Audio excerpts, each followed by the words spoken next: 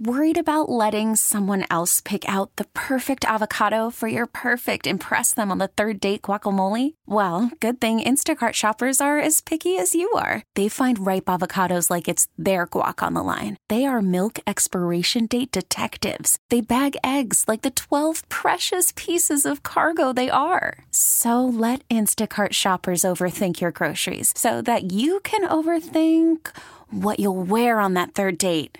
Download the Instacart app to get free delivery on your first 3 orders while supplies last. Minimum $10 per order. Additional terms apply. Hiring for your small business? If you're not looking for professionals on LinkedIn, you're looking in the wrong place. That's like looking for your car keys in a fish tank. LinkedIn helps you hire professionals you can't find anywhere else, even those who aren't actively searching for a new job but might be open to the perfect role. In a given month, over 70% of LinkedIn users don't even visit other leading job sites. So start looking in the right place. With LinkedIn, you can hire professionals like a professional. Post your free job on linkedin.com/recommend today. David Cobb writes about college football and college basketball for CBS Sports. You can follow him on Twitter, on X, at David W. Cobb. Cobb, is the winner of Tulane-Memphis going to wake up on Sunday, despite the game that being Friday, but is that going to be the team that's in the driver's seat for the New Year's Six berth? Wow. I mean, I hadn't even really thought about it. So we've got here are the games that would matter. Wyoming goes to Air Force. So Wyoming could maybe play their way out at that point. Air Force, if they won, would still be alive. I don't know how you would flip it. It always feels to me like the Mountain West is probably like their champion's always going to have 2 losses. Then Wyoming has to go to Boise next week. There's a chance where the Mountain West has started the Pac-12 approach, which is start eating yourself. The Mountain West, it feels like, is with better teams. But if Memphis or Tulane can withstand the storm, then they'll be better positioned, even if the AAC, which, I mean, it's not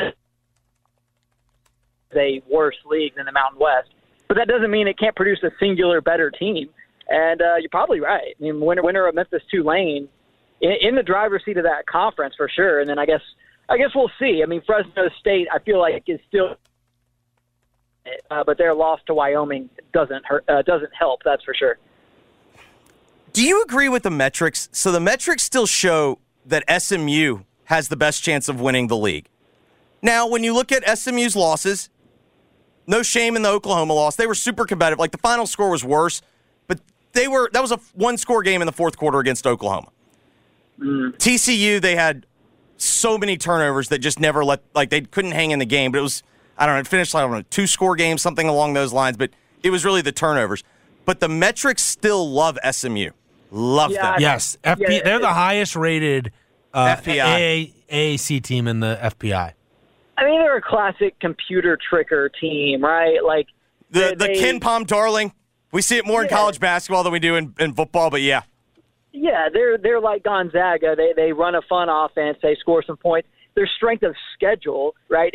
I don't know to what extent strength of schedule is a part of the FPI equation, but they've played good teams, so that drives up their metrics to a certain extent as well. And I don't know that I buy it. I just feel like there's an infatuation there with Rhett Lashley that is founded on nothing other than blind hope in a guy who's worked for some other good coaches before.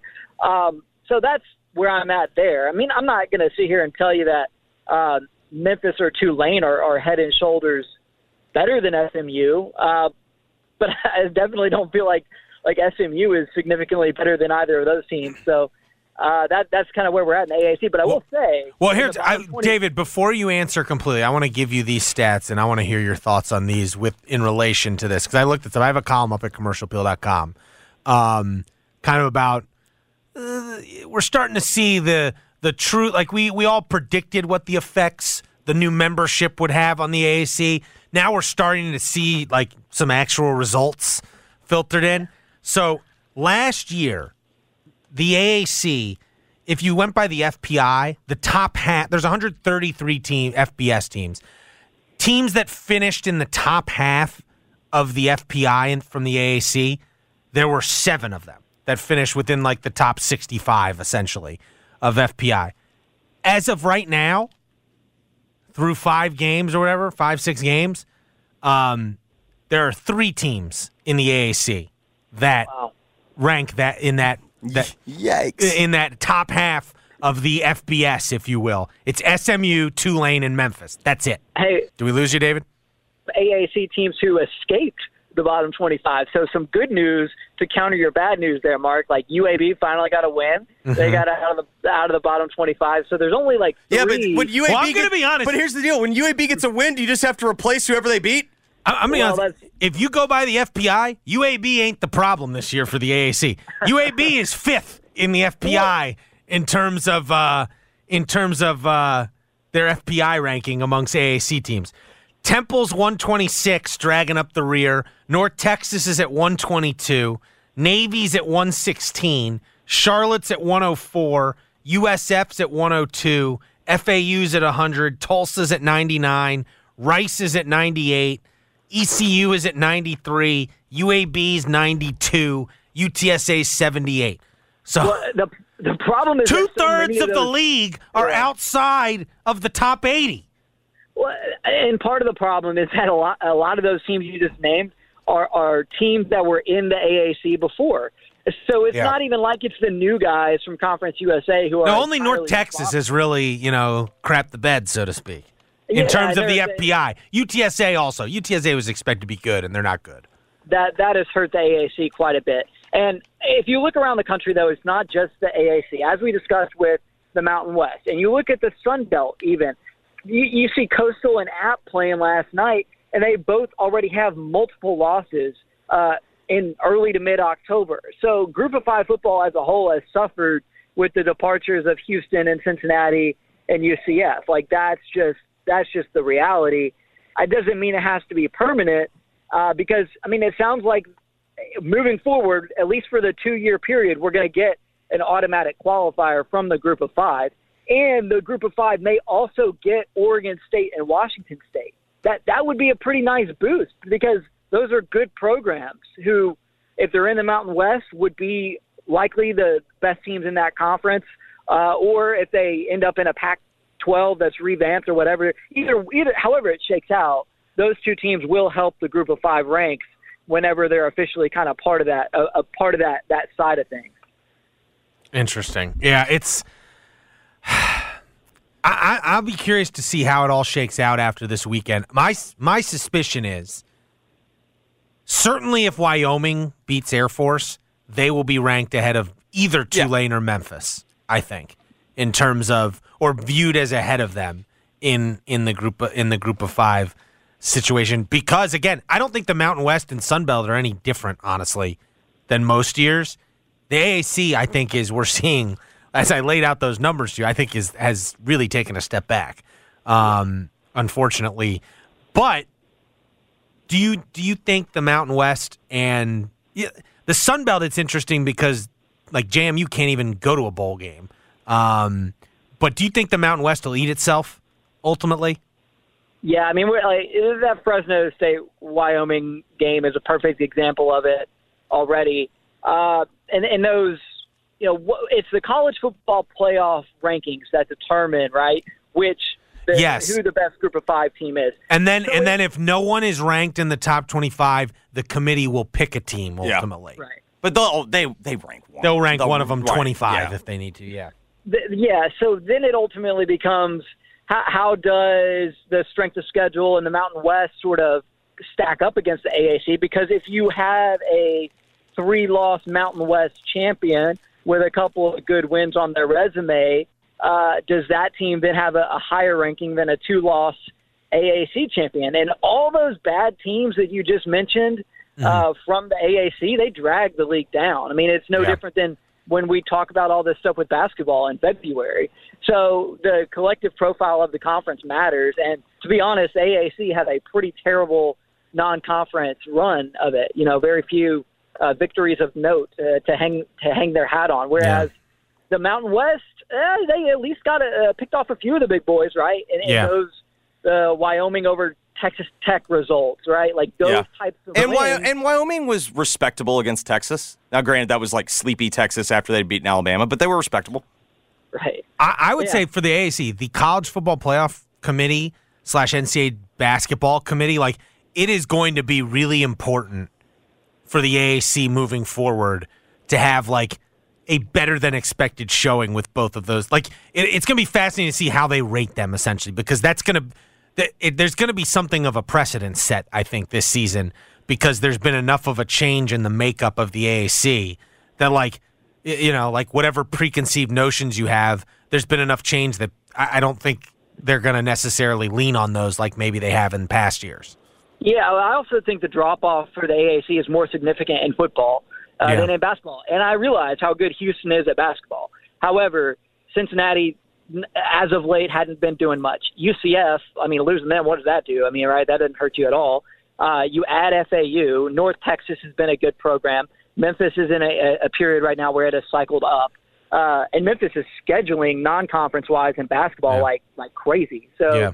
And UAB is a solid basketball program.